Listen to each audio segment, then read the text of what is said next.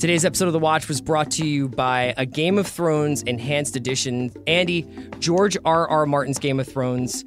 There's a new iBooks version of this called Enhanced Editions, and it is just bringing these storylines, these characters to life in a fun and interactive way. If you, like us, have been on the fence about reading the Song of Ice and Fire series, the 5 books that have been out there informing the TV show that we all know and love, this is the time to get in. These books are really, really cool. The Enhanced Editions, every chapter there is a map showing you where the characters are. Every character name is clickable for a hyperlink explaining who they are, what their sigil is, what the heck they're doing, and where they've been. It is the most immersive way to experience George R.R. Martin's crazy in-depth books. You go from being like basically a remedial fan of this story to being a professor of this story. These books are available exclusively on iBooks. You can go to apple.co/Game of Thrones. Again, apple.co/Game of Thrones. Check them out. They are not available in all countries, but they are probably available where you live. And if you've been thinking about getting into the books, or if you've read the books and wanted a more deeply immersive, interactive experience, can't recommend this more highly. It's George R.R. Martin's Game of Thrones Enhanced Editions. Today's episode of The Watch is brought to you by the second season of HBO's Insecure.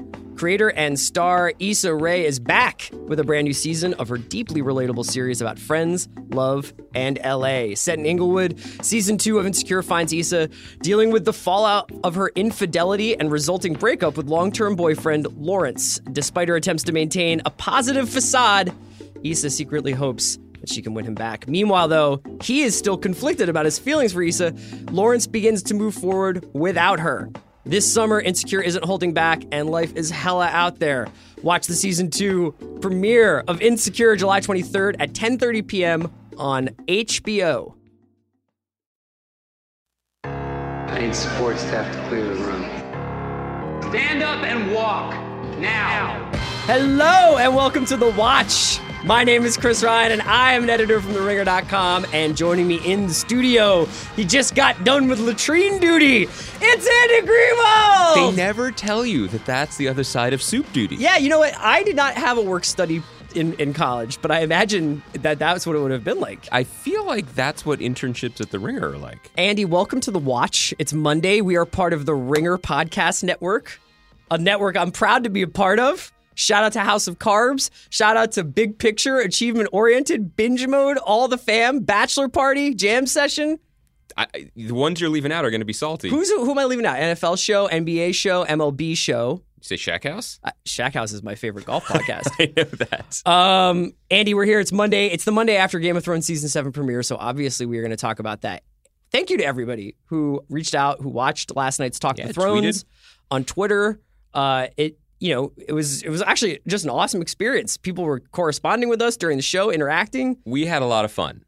We had a blast. We enjoyed watching the show. We were so happy to have Jason and Mallory with us. We even enjoyed working together, so that was nice. It was, I hope people checked it out. You can still watch it. There's still a lot of confusion.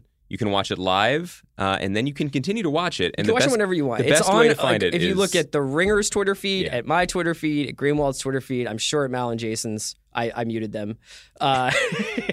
Just kidding. Come on.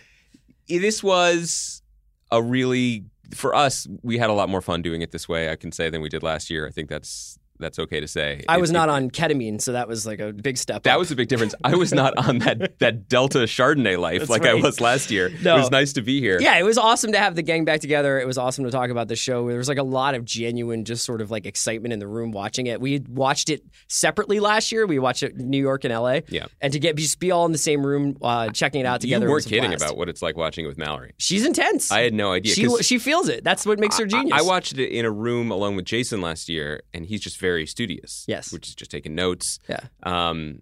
This is going to be fun this year. Very studious, very loose with the lives of children when it comes to bargaining. Yeah, apparently. We're going to get to that. No, so you can watch us every Sunday after the scenes from next week of the East Coast airing of Game of Thrones. So that's like roughly 7:05, but these episodes will get longer as the season goes on, I imagine. Then we're doing the Watch Mondays and Thursdays. Obviously, Mondays are going to be dedicated to Game of Thrones, and we're going to talk a lot about that. Binge Mode Podcast is going to continue throughout the season, and we'll go on Wednesdays. So you can find stuff on TheRinger.com about Game of Thrones like any and all times. Allison Herman has a recap up.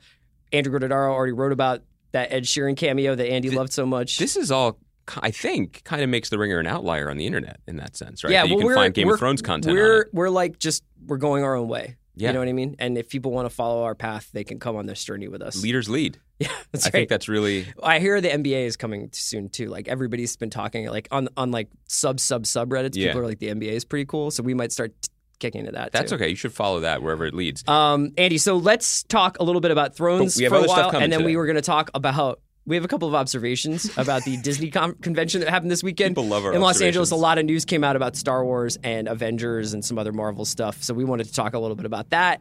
And we also were going to just do a kind of random but still fun recap of the end of Master of None because Andy finished that. I feel like you can put this on me as being the slowpoke. I think maybe other Americans took their time watching this Emmy-nominated series. And so we talk about it. I feel like this is the new model, especially for these binge shows. We talk about it when it There's debuts. something very funny going on right now with my binging. Yeah. That if I don't finish the season in the sustained, like, okay, we're watching 2 a night thing, Yeah. I never do. I had to finish House of Cards because I was like, I felt myself fading. Yeah, that's been my model, what you're saying. I think Daredevil Season 2 is waving at me from a distance very far away. 31 minutes in. But with these, especially, look, I it's well established that I prefer the 30-minute shows for binging. I just think your time is important. Well, it's just more, I think it's more pleasurable. They feel more snackable in that way.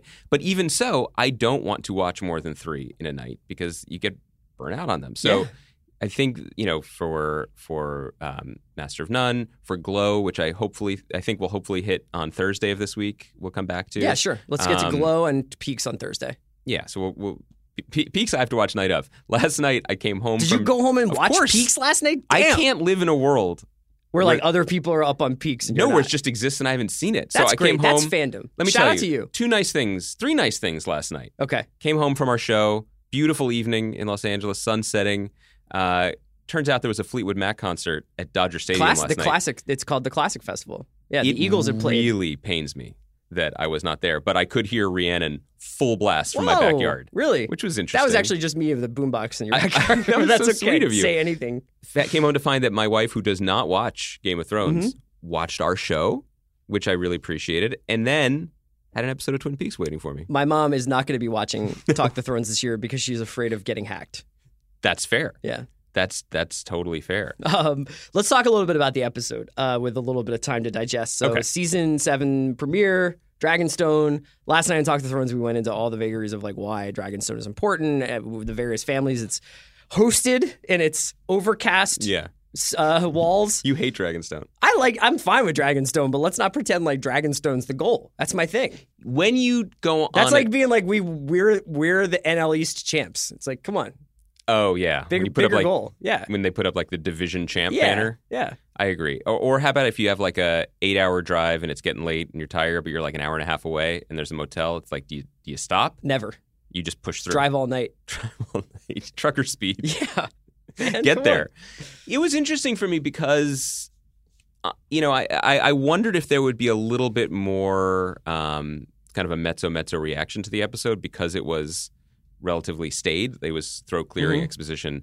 But the truth is, this is a show that people love. This is a show that we love. It's fun to get back into it. And so and they've learned at this point, 7 seasons in, the season premiere is the time to just show off where your chess pieces are, to literally draw a map on the ground to remind people, because everyone's just happy to be there. Yeah, there was a couple of real flex moments where I felt like, we had noticed last season that maybe getting off book was allowing the writers of the show to imbue it with some of their own personalities, maybe. And I think that, forgive me if I'm wrong, but a scene like the Sam montage, which went from nauseating to hilarious. Yeah.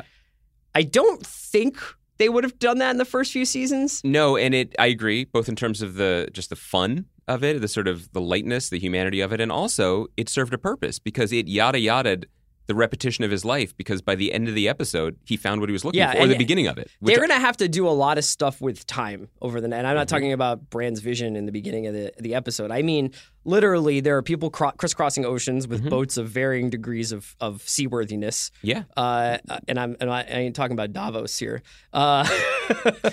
We said last night on Talk the Thrones that that things seem almost impossible without some serious go-fast boats, because the Hound and Beric and Thoros appear to be moving northward into the snow towards Eastwatch by the Sea, where a big battle seems to be brewing. Sure.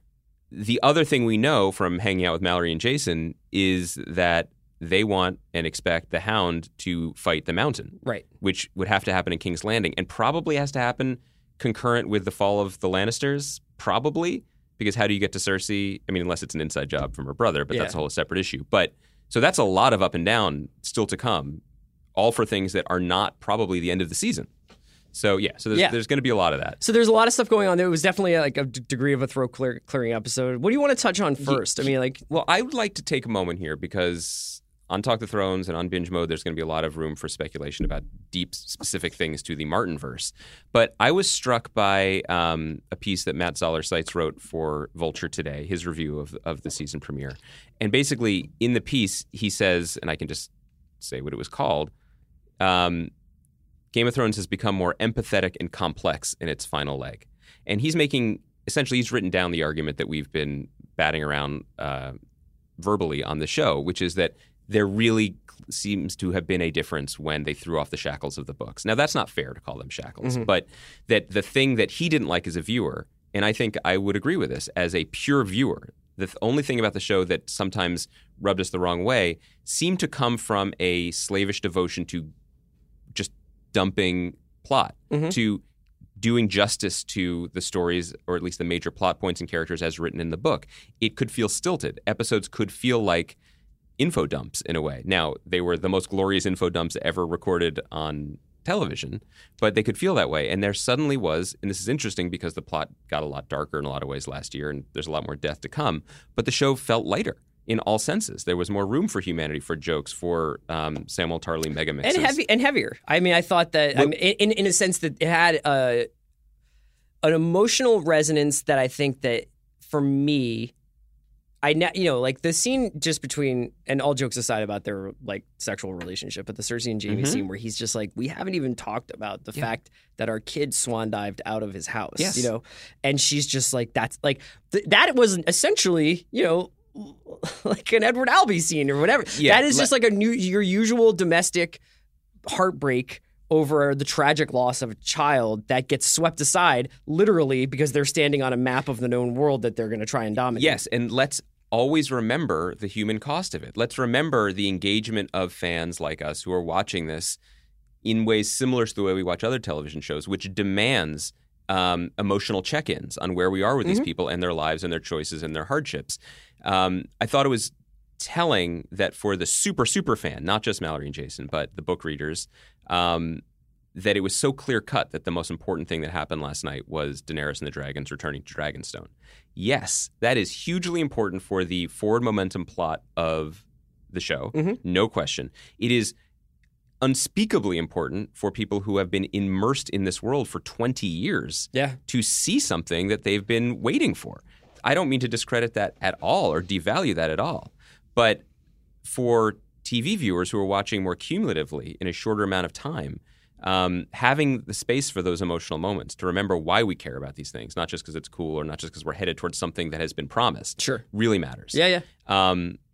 And so I was thinking that, this is a recurring theme for us across a number of series that I think we agree on, that TV shows, especially in this age of inventiveness in terms of narrative storytelling, TV shows teach us how to watch them. We are not always prepared for what the show is going to be, how we engage with it week to week, whether we binge it, whether we space it out. Game of Thrones, as with so many other things, has completely redefined what it means to watch and engage with something, Because the other aspect of Matt Seitz's piece that I thought was noteworthy was he was talking about last night's episode, and he was talking about things that in his mind seemed to tweak the gender and sexual politics that were divisive earlier in the season.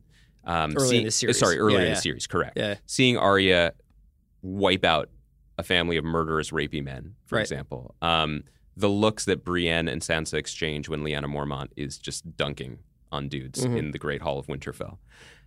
I think that's a valid point to make. But I would also argue, and this was very difficult to argue when I was in the trenches of writing about each episode, that maybe this was the point of Martin's books all along, which was he was showing, and of the show, showing the horror of the world and the misogyny and cruelty and violence of the world in total because there was a long arc towards showing something different. That's an impossible argument to make for a TV show full stop. You can't say, well, we're going to do this in season 3 because it's going to pay off in season 7. Only Game of Thrones had the long game to be able to do that. And I think on some level that's what they were doing, but it's also what made the job of those of us who were in the trenches episode to episode and made our job impossible. I love writing those recaps of every episode for Granlund. I don't envy those who still have to do it. To read Alan Sepinwall last night, he's like, well, it's bogged down again in a way. Because it bogged down in the sense that this was an episode that gave 10 minutes to every character incrementally. One thing about Benioff and Weiss, they have been consistent with this. They have never cared about the episode as an individual art form for the most part. I would, whether they care about it or not, I'm not going to ascribe like authorial intent to them, but they've got it. Because yesterday was essentially like a pop culture Super Bowl, in terms of everything from the countdown clock to the extent to which there's post-game shows, obviously. There's shows, there's other shows, and Gizmodo's got a show. Like these other places, we have experts, we have pundits, we have analysis, we have play-by-play. So, they may think of one as a prelude or prologue to 2, or they may think next season is going to be 3 films, or however this winds up getting divided up in their head, whether they like it or not and whether we like it or not. And I love it. I mean, there's just every week I feel behind on things, but Game of Thrones is something that like whether I was doing the show or not, I would just be like, it's Sunday at 5:30. Let's sit down. You know what I mean? Like, let's do this. I completely agree with you. I guess just to clarify, what I was saying more is that, to watch an episode of Game of Thrones on a Sunday, second or third episode, everything you're saying is what it has become. That's how we watch it and how we celebrate it and how we engage with it. The old world, which is suitable since the old world is dying away on the show, of watch the episode, and then the episode had specific themes, a point of view about one character, a storyline that didn't end in that episode, but was had some significant inflection points, and then we write a recap of it and sort of tussle over the meaning of that episode in miniature.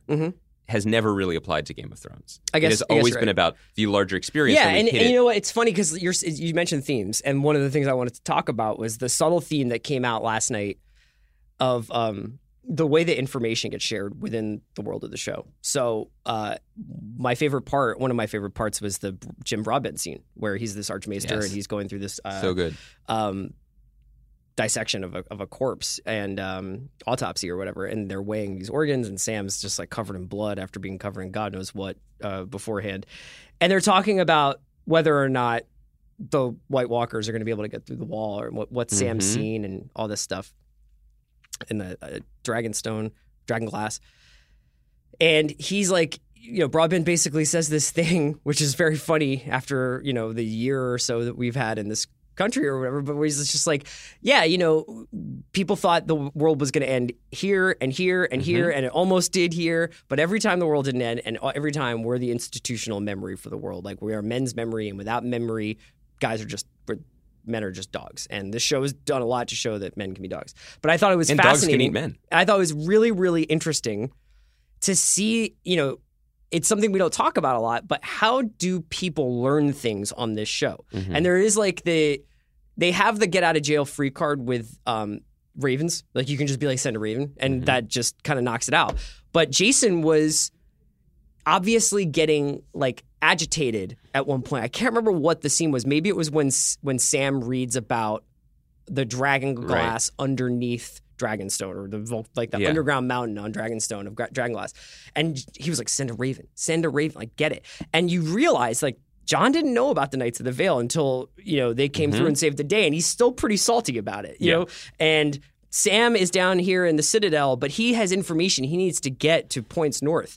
And you've got people who are operating in parallel tracks of each other and not knowing where. They don't know that Euron has gotten to King's Landing and left. I mean, when do they find these things out? And there's the Varys' spies and there's Ravens. But I think that the flow of information is actually going to be a subtly important thing on this show. And belief in that information, trusting that, imagine. Sam is right.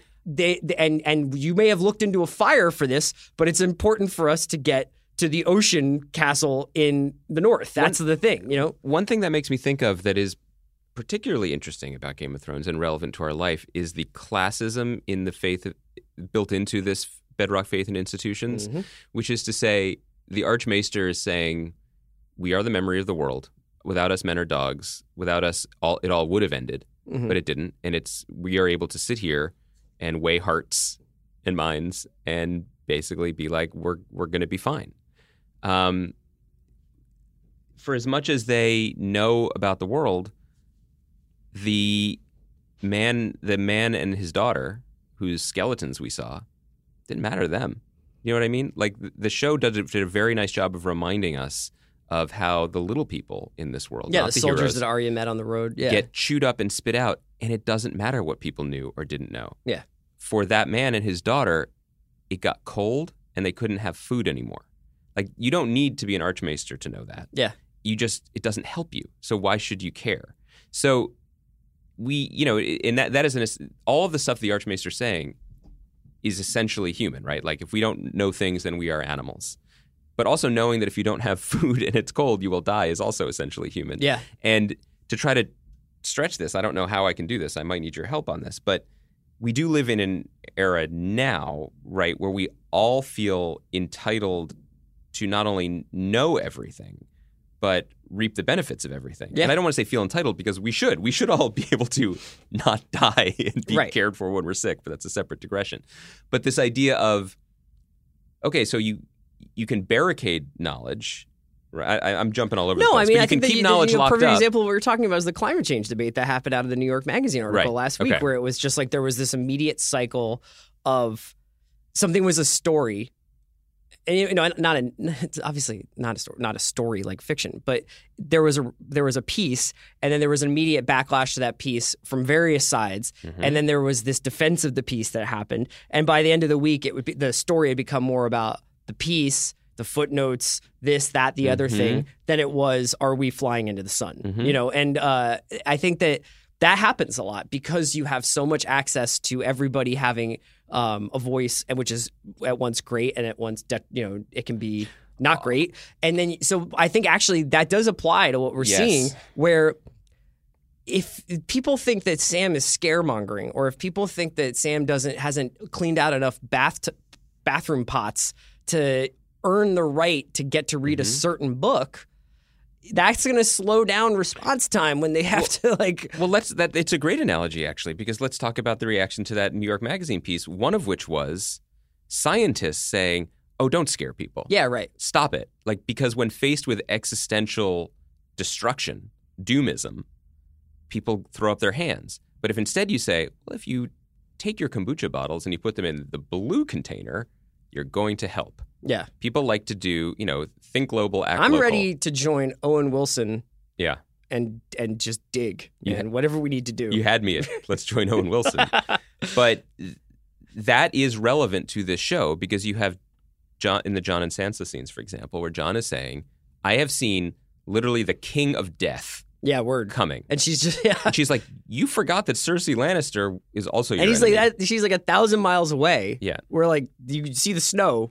That's bad. Yeah. It is, that is one of the most interesting and essential things of being human, which is how do we manage, I have a tummy ache today, but also democracy is dying. Well, there's also, I love how, that? We've talked about how, the books obviously create a huge amount of history. This show has been going on long enough to have its own history. And I think people identify very closely with the actors and with the performances, but also with the characters as we see them on the screen. And that was one of a really interesting scene when Sansa and Jon are having this debate about what makes a good ruler. And she's like, you're a good ruler. And she's obviously been around a few. But she's saying, like, I've learned a lot. Cersei taught her a lot. And that this idea that, you can't make the same mistakes that the other Stark men made. Mm-hmm. You can't make the mistakes of, basically kindness that Robb and Ned made. And whether or not, like, you'll survive that. And that was like I felt like that was and Jason had a different reaction to, I think, than you did. And it was very interesting to see, like, some people being like, Sansa's right. Like, because Jason is watching the show as a scholar, and not just like a sports fan, but like this has been his life for the last few months and the books for even longer. And so he's been continuing this argument on Twitter today, basically saying, like, Jon really fucked up. Yeah. Jon needed to take those children. He didn't have to kill them, but he should have just taken them prisoner. He needed to do this, and he's going to be punished for it. And, I let me just apologize in advance, because I generally don't love, like, who in politics is the Game of Thrones character, Sure. But let's think about the idea of they go low, we go high, right? Uh-huh. A very large frustration that the left, and I include ourselves in this, had with President Barack Obama was just crush him. Get it done. Why is he always taking the high road? Well, that was more something that came out during the election. But that was the criticism throughout. Like, why is he negotiating a grand bargain with John Boehner? Why does he feel like it is important to do this? Right. They will never work with you. I think it was because he wanted to participate in some of the traditions and pageantry of the office, just the same way that he didn't come out the day after the election and was like, that's what I mean. He was like, no, there's a process. This has not just a process, but these things are delicate. Yeah. And if we do not behave in a certain way, they will fall apart. Right. And we need to hold up our end of the bargain even when another side might not be holding up their end of the bargain, or we need to try to. Yeah, and if he was, I think that if he wanted to get into a more detailed argument with Sansa, he could have said something to the extent when she's just like, these people fought for Ramsay, and he was like, yeah, and to like kill them and give their houses to other people would be something Ramsay would do. And she might say, I know. He was doing very well until I came along with the Knights of the Vale. This speaks to, I think, one of the more fascinating... They should have a part in the interruption where it's just Jon and Sansa arguing with each other about this stuff. But this is one of the more fascinating windows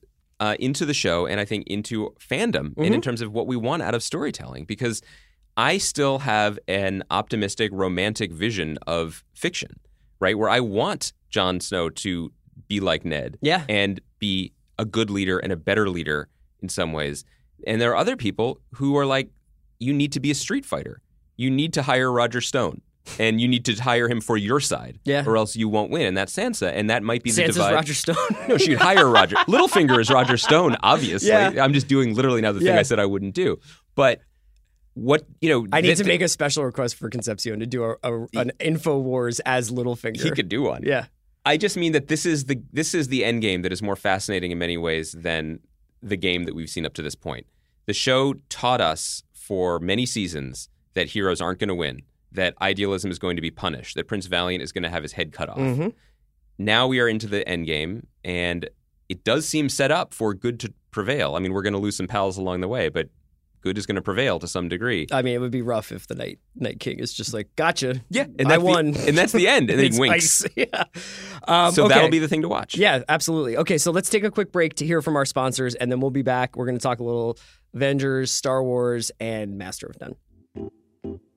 Today's episode of The Watch is brought to you by Hotel Tonight. If you are like me and you're not so great at planning ahead, I've got news for you. There is this awesome app called Hotel Tonight that helps you find amazing hotel deals at the last minute. I just used it this weekend to goon it up in Laguna Beach. Went to Temu Solani's Steakhouse. Those are so many words. I don't know really... You wonder about the steps you take in life that lead you to Temu Solani's Steakhouse, but... At least you had a good night's sleep afterwards. Thank God Hotel Tonight was there to get me there. It sounds counterintuitive, but unlike flights, hotel rates usually get cheaper at the last minute, and Hotel Tonight helps hotels sell their unsold rooms, allowing them to pass those deals on to you. These aren't last resort places. I can attest to this. I stayed in a lovely spot. They're actually cool, top-rated hotels that you want to stay in, and with so many partner hotels in a ton of different countries, Hotel Tonight can help you find a great hotel almost anywhere. It's perfect for a spontaneous getaway or finally going on that trip you've been waiting to take for a long time. Because even though the app's name is Hotel Tonight, you can still book up to a week in advance. So it's great last second. It's great sort of midterm planning, not long-term planning.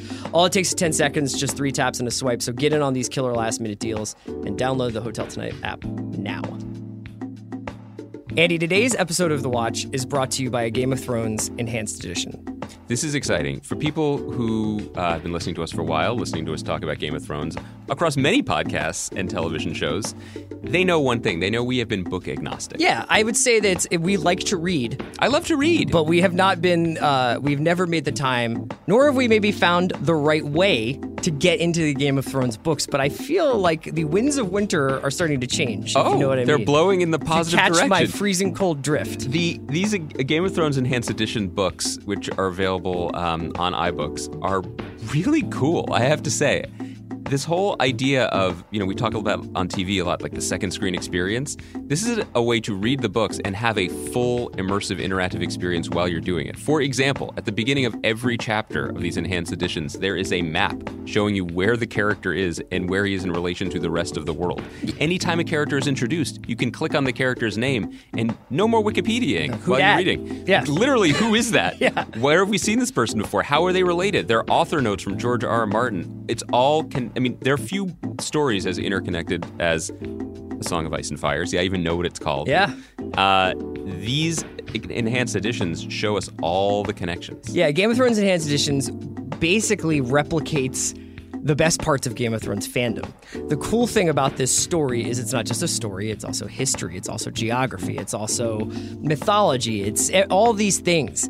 And you really do feel the multi-dimensional element of George R. R. Martin's story come to life in a way that almost, I wouldn't say the show doesn't do, but I would say that it is an indispensable tool for anybody who is already very familiar with Game of Thrones. Maybe you're doing a reread, maybe you've been inspired by binge mode, you want to do a rewatch or whatever. But if you're rereading these books and you want to learn more, or if it's your first time through, it is, I can't imagine reading them without this. If you are a fan of the TV show like we are, and maybe you're a little just intimidated by the heft and breadth of this story and all the extra characters that you're going to have to keep track of, this is the way to go into it. Here's the thing. These enhanced editions are available exclusively on iBooks. So go to apple.co/Game of Thrones. I'll say it again, apple.co/Game of Thrones to check them out.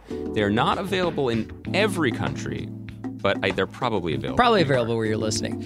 I have to say that, if you've been thinking about starting to read these books like Andy and I have, I think we always sort of joked about it, but we did always feel at a slight disadvantage because we didn't quite know everything about these characters and everything about this world. I can't think of a better way to start, and I can't wait to think of a better way to jump right into this than the Game of Thrones Enhanced Editions. It is a lot of fun. Reading books on e-readers, iPads has been great, but this is the first example I've seen of taking something great like reading and making it even better. A Game of Thrones Enhanced Editions.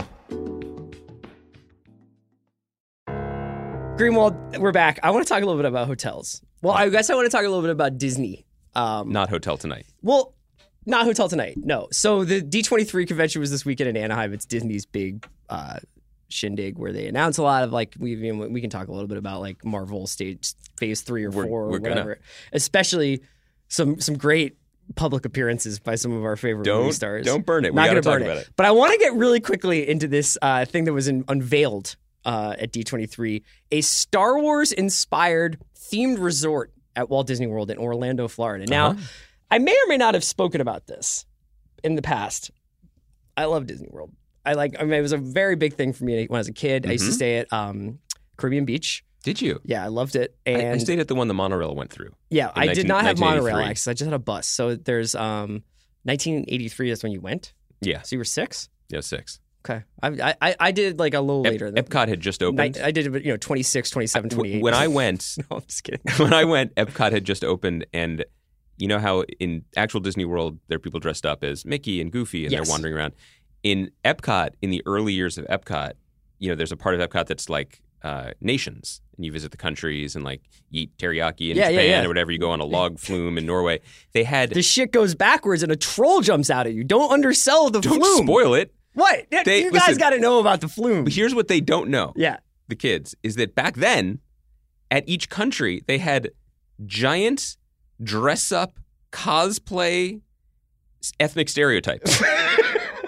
They look like Russian nesting dolls with like weird like doll faces, and it was like Norwegian lady. So in addition to pictures of me with like Captain Hook or whatever, there's racist there's photographs literally of you. pictures of me with a blow up version of Mickey Rooney in Breakfast at Tiffany's. Nice.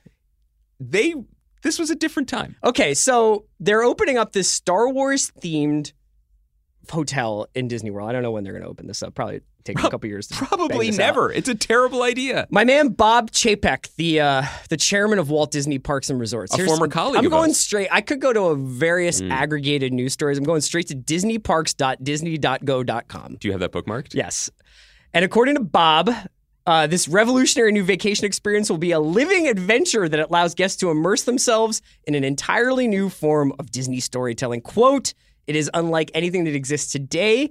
From the second you arrive, you will be part of a Star Wars story, ! You'll immediately become a citizen of the galaxy and experience all that entails, including dressing up in the proper attire. Once you leave Earth, you will discover a starship alive with characters, stories, and adventures that unfold all around you. It is 100% immersive, and the story will touch every single minute of your day and will culminate in a unique journey for every person who visits." So, the hotel... Every room in this hotel, apparently, instead of a window with a view and actual UV rays coming through the window to let you know it's daytime, is a fucking window that looks into outer space. Yeah. Right. What does this all sound like? It sounds like Westworld. Spoiler. It sounds like Westworld. Yeah. What's the point? Yeah. You find out. Okay. I'm really excited because in Westworld, if you had just been like, do you want to be a cowboy? Number 96 out of 100 reasons why I would want to be a cowboy is to go have sex. Right. I just like prostitution. That's not having high on your sexual list. adventures Yeah. was never part of it. In fact, I would like to propose that when I watch Westerns, I'm never like, man, it would be dope to have sex in the Old West. Yes. It seems like the easiest, fastest track to dying was having sex. And these were people who just died of polio every day for no reason Can at you all. imagine being someone who fires up True Grit and just like, yo, I like Rooster Cogburn, but what if he fucks though? That's what I'm saying. So that was always the fucking funniest thing about Westworld to me. Now they're building it, right? But here's the thing. Yeah. I have never, if 96 out of 100 things that I would care about the Old West would be like, and maybe on like a cold night, I'd love some like human contact. I've never thought that about Star Wars. No. Now, granted, this is a Disney production. I don't think that they will be like, welcome to the Mos Eisley whorehouse. But isn't that the first thing you think of? Like, Westworld has ruined this idea now. So I'm just like, what salacious, grotesque alien orgy will you be participating in Greater Orlando? Or like, hooray, let's check into a hotel that is under the thumb of an intergalactic fascist regime. But that's the thing. It's like, if somebody comes to me and is just like, damn, you know what? I've been saving up, and instead of going to Paris or Croatia, I'm going to fucking Florida to live inside of a fake spaceship. I'll be like, what disgusting thing are you going to do with yourself in Florida? First of all, And that question is evergreen. If they haven't thought of this, Yeah. why haven't they thought of this? Because I'm telling you, the black market on this thing is going to be insane. It's going to be so rich. It's like Star Wars drugs. Like, what's the Star Wars red light district like? How much extra do you have to pay for your room to have like someone in slave Leia costume with chains? Holy Christ. Do you know what I mean? Like, if you go down to the... How many bitcoins does that cost? How many bitcoins does it how many cost Disney dollars? to have the hut package, to have an obese Floridian just tell you how it's going to be? You know what I mean? All you have to do... Oh my God, man. So This is a terrible idea. But is it cool Yeah. though? Is it would you like if you could be Wedge? If they were like, congratulations, like you're Wedge. Here's what they forget. Let's go like shoot like no? Here's what they forget. Actors who are method acting are super annoying to hang out with. So let me tell you something. Every MFA undergraduate at the University of Central Florida will be just making extra bucks dressing up as bounty hunters. As a tauntaun tamer. Right. Yeah. Who's wandering around on an 8 p.m. to 8 a.m. shift in the lobby You know what I mean? Being like, hey, I don't even, I mean, like, you want me to check your phaser for you? That's Star Trek. I fail. But you know what I mean? Yeah. Like, that's going to be so annoying. But I just want to know, like, can you get a bad story? Like, what if they're like, welcome to Florida, get in this trash compactor, asshole. It's like, shoot your way out of this garbage. It's not, first of all, smuggler. First of all, welcome to Florida, asshole. Shoot yourself out of this garbage is actually the state motto. It's on the license plate. It actually is on the motto now. Is. My final question is, what happens when Phil Lord and Chris Miller show up? And they're like, we got a story for you guys. How does that play? Oh, man. Okay, so that I'm going to be keeping my eye on that story. First of all, I know it didn't count as one, but that was a Hotel Tonight read because you're basically saying bad hotel experience, good hotel experience. What else from this weekend of Marvel news do you want to talk about? Marvel and Disney news. I just want to talk about how... Oh, really quickly, just while we're still on Star Wars, Yeah. they did release this behind the scenes video. I didn't see it yet. Of Last Jedi, and it looks dope. Everyone seems to be having a good time, right? It just like also like the sincerity with which Daisy Ridley and everybody is just like Rian Johnson is that dude. Yeah. And just wrote like a very surprising, beautiful script. I just can't. I'm really excited. Me for this too. movie. I can't believe it's coming in December. It also is. I feel like it's sneaking up on me. It's the perfect timing here because everyone had there was such goodwill coming off of Force Awakens that definitely outweighed. Even people can now say, well, the movie wasn't great in a lot of ways, but boy, it's back and the experience is great. The cast is great. So they're all feeling it. They're vibing off of it. They were probably feeling great filming this movie because of the success of the first one. Then they come in with one filmmaker who's just like, relax, I got this. Right. This is all set up to be a good film. Right. I just wanted to talk about briefly the modern experience of being an actor obviously involves... An actor in one of these like huge tentpole franchises. I mean, it's full stop. You basically have to engage with the mainstream culture of cinema now to be an actor. You can be Brie Larson and you can win an Oscar and you can be in The Glass Castle, but you're also going to do Captain Marvel. You basically dip a toe in, right? It's just everyone is dirty at some point or everyone is caking up at one point. What they don't talk about is to do this, then you also have to engage with fan culture in a totally different way. It's been interesting to read these interviews with like Dana Ashbrook, who played Bobby on Twin Peaks. Yeah. And the questions are, they're polite ways of saying, what have you been doing for 25 years? And he's been going to conventions. Just going to London, hanging out with Sheryl Lee and other people who were on that circuit. There is a slightly prestige-y version of that. But now it is to be in the Marvel Cinematic Universe means when they call you and tell you to get a car to Anaheim or to San Diego and come out on stage and wave and smile and pal around with people you maybe hate, you got to do it. I don't think they hate each other. I don't either. But so they did this Infinity War thing with like 30 people came out and they all put their arms around each other and the Russo brothers and it all seemed good. And they had like WWE entrances. Like they would get announced and then they'd be like, yeah. I feel like everyone is on board, but I do just want to flag Paul Bettany. Yeah, man. Let's fucking talk about Paul, man. All the other dudes they know, they show up in a distressed gray T-shirt. Maybe they throw a leather jacket over it. Everyone wants to be near Ruffalo because that guy just puts his arms around people like nobody's business. Everybody's thrilled. They welcome the newcomers in. They probably all know the best spots to go in Atlanta. There's a Schlotsky's I've heard about. It's not bad. Bettany seemed to arrive directly on the express flight from the island of Dr. Moreau. Yeah, he's been doing playing a one-man show of Colonel Mustard in a fucking dinner theater somewhere on the island of Dr. Moreau. He shows up in white linen with a collar taller than Don Cheadle, which I know isn't saying much. Tinted like Morpheus sunglasses from The Matrix, like where he's just like, you expect him to just be like, what if I told you? Nobody wanted to be near Bettany is what I'm saying. Now, is he method acting? Is Classic he like, Vision. I'm a synthezoid and this is just, I'm not human. Or is he actually not human? I don't know. I mean, I think that him and Renner, anecdotally, from like my read of the blogs, like over the last 10 years. Yeah, you check the blogs. Are the most sort of like, not cynical. Renner is just often like, I have no idea what's happening in these movies. They tell me to show up and shoot a bow and arrow, and then I break both of my arms. And then like next thing I know, I've been like, he's just like, just tell me where to stand. But like, it's kind of very like, these movies don't quite make sense to me. Bettany has been even more just like, I'm not like mean about it, but I think this was like, sure, I'll play the butler for a minute, and Yeah. then was like, now I'm in 9 movies. Not and only I'm 9 a movies. major character in the Avengers. He definitely, in some ways, it's a big W because he gets to be in the biggest movies in the world. I'm sure he gets paid well, and he's very good in that part.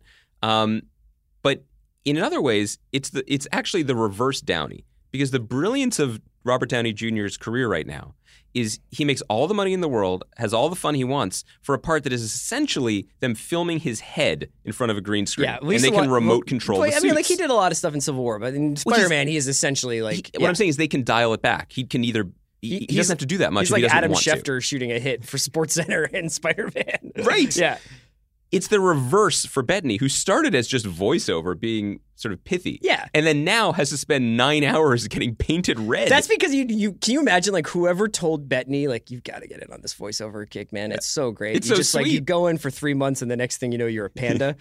But like Bettany is like, sure, okay, cool. Like, I could just, like, I'll buy the Quaker School then. Like, I'll just be, and he goes in and he does 2 things where he's like a butler, and then the next thing you know, he's like having some like deeply emotional relationship with Scarlet Witch. You know, like it's insane. but in full body paint. Yeah, I know. So I guess he can be forgiven for not wanting to go to Anaheim. Well, maybe he did, and it's just like he's playing. It's a bit. He's like doing a bit. He's like, everybody knows. You know who was psyched to be in Anaheim? Who? Mackie.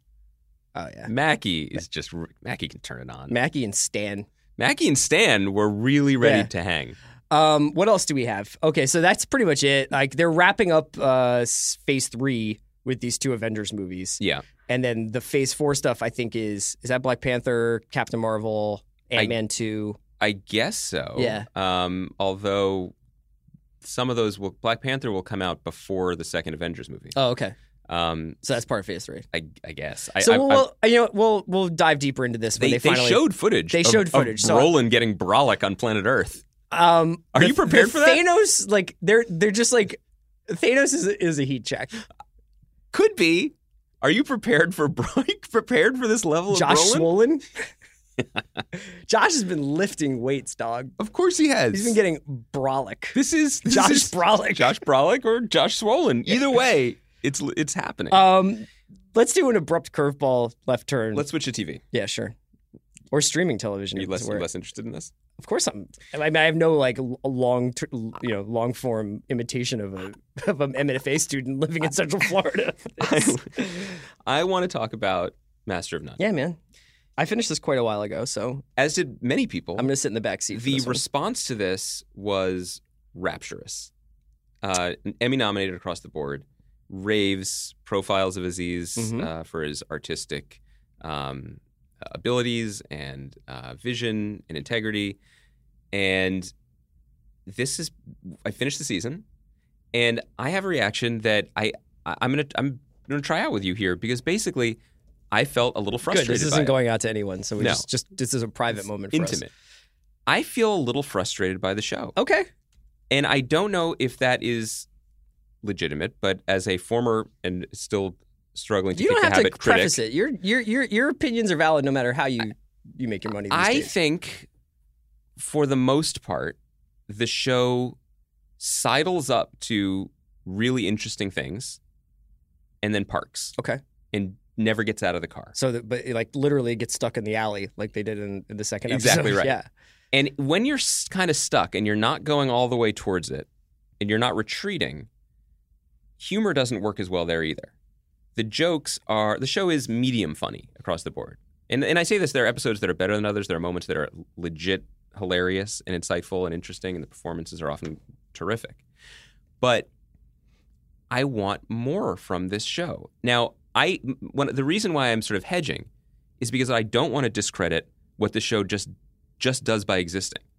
That the very legitimate arguments of representation on television, on streaming, in comedy, in the sort of ambitious small screen filmmaking that we're seeing here, those arguments need to be made, and the show sustains them. Yeah. I also think that we're not getting another show about Muslim millennials eating pork. Right. I also think that there's a couple. I think one of the things the keys to understanding Master of None, which I liked very much, the second season, and I think that it's like several distinct shows that were packaged together as a season, and I don't mind that at all. Like, I think that we've kind of like, this is not unlike the conversation about Baby Driver, where we're coming back to the degree to which expectations or the degree to which packaging, the degree to which how we watch something affects how we feel about it, what we think of it. And which is not to discredit what you're saying, which I think is like completely valid, that it gets very close to revelatory ideas and statements and then kind of like coasts into there's a retreat often as if, and it reminds me of the internet, which is to say, if just by being right about an issue, that's enough. So Bobby Cannavale is Josh Brolick this season on the show as Chef Jeff. Anthony Brolick Dane. Yeah, we will workshop that one. At the end of the season, it's revealed that he is a serial abuser of women, and that sort of is a problem for Dev. Uh-huh. The show successfully articulates the insidious ways that sexual harassment can work for people. You know, there's the scene where Dev talks to the makeup lady about how it worked for her and how she didn't press charges or anything because she just wanted to move on with her life. Mm-hmm. Dev is correct in his opinion about Chef Jeff and what it means for their future together and their friendship, and then it walks away. I'm not saying the show needed to be about sexual harassment, but in that and in a number of other ways. I mentioned the Muslims and pork thing. The episode ended with them saying, this is how I feel, and everyone saying, okay. This speaks to, I think, my bigger criticism about the show, which is that Dev, Aziz Ansari's character, is flawless. He's essentially always right, always pretty cool, always knows the right restaurants to go, the right pasta to order, the right suits to wear, and it never pushes past that. Well, it's hard to be aspirational and relatable, right? True. So there's a degree which we always reward shows for creating a world, and this is obviously a world that we want to spend time in because you and I both like a nice cocktail and a nice meal and good furniture and all these things that I wish I could wear blazers like those guys. I think that's what I was sort of talking about, where religion, New York, I Love You, First Date, Thanksgiving, those are all one package. Then there's the bookend Antonioni and Woody Allen homages that are the two Italian episodes at the beginning and the second to last one and the last one about Francesca, right? And then in between there's some hijinks, there's some other stuff, but for the most part, I think that this is essentially two almost different stories. Yeah, and that in a way it would have been good to make a 5-episode season about Francesca and then kind of have like 5 episodes that were just like these sketches that he does of New York City living. I guess I can appreciate that, but I also like the fact that they were trying to. I'm fine with them putting it all together, and that's the thing about Netflix is it comes up. It's not like I'm thinking, oh well, you know, like from last week to this week, it really didn't transition to those two things. It's like this is just like a bunch of stuff to watch. It's just what I mean is this is a role that I think Aziz is comfortable playing. You know, he is not very confessional in any ways. You know, both having talked to him in person, but also the way he presents himself on stage and the characters he writes for himself. Right. And we compare this show to other auteurish comedies or comedians. But the thing that unites Donald Glover, Louis C.K., even Woody Allen, is they take the scalpel to themselves. And they can show themselves in less than flattering lights or their own neuroses or their own, I think that there's anxieties. Some stuff, especially towards the end of the season, about Dev's jealousy. And I think he gets. I think that was pretty weak sauce, that part of it. Okay. You know, I think that episode, the second to last episode, where it's basically they have a relationship for a month but they never kiss. First of all, it is beautifully directed. Aziz can direct. That is gorgeous. Everything about New York in that, and Storm King and the seasons and the snow and the colors and the lighting. I mean, this guy is super talented. But that episode was, for as much as it celebrated something that is always fun and romantic, and I really liked the romance of the season. That was something that I liked best, actually. I really liked the episode where he takes Francesca to Chef Jeff's dinner, and there's that long Michael Clayton graduate tracking shot of the whole ride home in the taxi that we haven't really seen before, and I loved the way it made me feel, and I loved that performer who played Francesca. But that episode just, and then to the finale, turns on him being like, you used me. And he sort of just turns into a dude in a kind of snipey way. It didn't show us anything. It didn't go anywhere further emotionally. It was just, here's an emotional situation that we might understand and we can relate to. Yeah. You know, and I frustrated because the talent is so enormous elsewhere. Because New York, I Love You is such a wonderful episode. I want more. Yeah, it's a thing- sumptuous show. The music, all the Paradise Garage music, all the So well the cinematography is great. The setting, it's like I completely understand that there is a there problem. Yeah, even Thanksgiving, which was Emmy nominated, and is Aziz wrote with Lena Waithe, and it's her life, and he was very generous to give her that stage to tell that. And Angela Bassett is in this episode, and holy cats, is she good in it!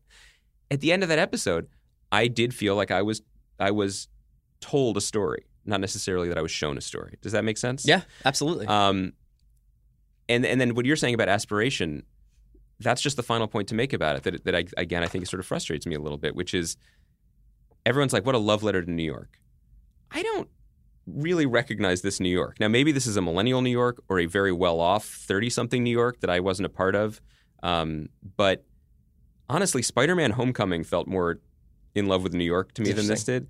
Because in Spider-Man Homecoming, there is a extended riff on a bodega that makes good sandwiches, and there's a cat in the bodega. And then later with Donald Glover, they talk about the sandwiches, and that unites them. That felt New York to me. I think the cool thing about New York for me is that Spider-Man Homecoming, Master of None, and Richard Price's Lush Life can all be about New York, and they could all be about like somebody's idea of New York. That's fair, but I am curious why it's a popular joke to talk about Chandler's apartment or Monica's apartment on Friends and not talk about just the effortless comfort and wealth of Master of None. Now, I'm not saying that's the fun way to watch the show. What's the cupcake show he's on? Clash of the Cupcakes. Maybe that just pays well. Everything works out for him. Yeah. That doesn't necessarily make good comedy, is my point. That's all. No, it's a good point. His apartment is gorgeous. I wish that I was young and childless enough to go to these bars in Williamsburg. Yeah. This is jealousy. Yeah. There's no question. But I want a tougher show. That's all I want. I'm grateful we have it, but that's my bit. You made me think, and that's all I could ask for. Did I? Yeah, man. We'll be back on Thursday. We're going to talk Twin Peaks. We'll wrap up Glow. Yes. Then Monday, the following, we'll probably just be back on our thrones. Sunday nights, Talk the Thrones on Twitter. You can find us at twitter.com/ringer. You can find us on our Twitter feeds. Binge Mode is on Wednesdays for the deep dive into the world of Game of Thrones with Mal and Jason. You can catch us every Sunday. Thank you so much for listening and watching. Great job, Bransky. Ringer Podcast Network.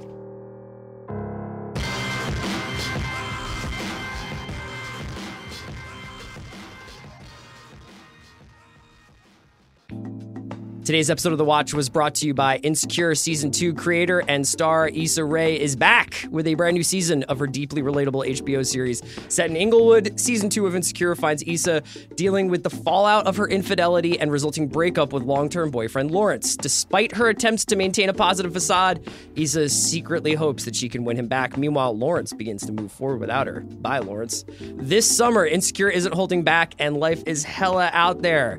Watch the Season 2 premiere of Insecure July 23rd at 10:30 p.m. on HBO. Today's episode of The Watch was brought to you by a Game of Thrones Enhanced Edition. Andy, George R.R. Martin's Game of Thrones. There's a new iBooks version of this called Enhanced Editions, and it is just bringing these storylines, these characters, to life in a fun and interactive way. If you, like us, have been on the fence about reading the Song of Ice and Fire series, the 5 books that have been out there informing the TV show that we all know and love, this is the time to get in. These books are really, really cool. The enhanced editions, every chapter there is a map showing you where the characters are.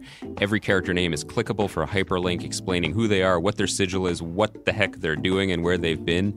It is the most immersive way to experience George R.R. Martin's crazy in-depth books. You go from being like basically a remedial fan of this story to being a professor of this story. These books are available exclusively on iBooks. You can go to apple.co/Game of Thrones. Again, apple.co/Game of Thrones. Check them out. They are not available in all countries, but they are probably available where you live. And if you've been thinking about getting into the books, or if you've read the books and wanted a more deeply immersive, interactive experience, can't recommend this more highly. It's George R.R. Martin's Game of Thrones Enhanced Editions.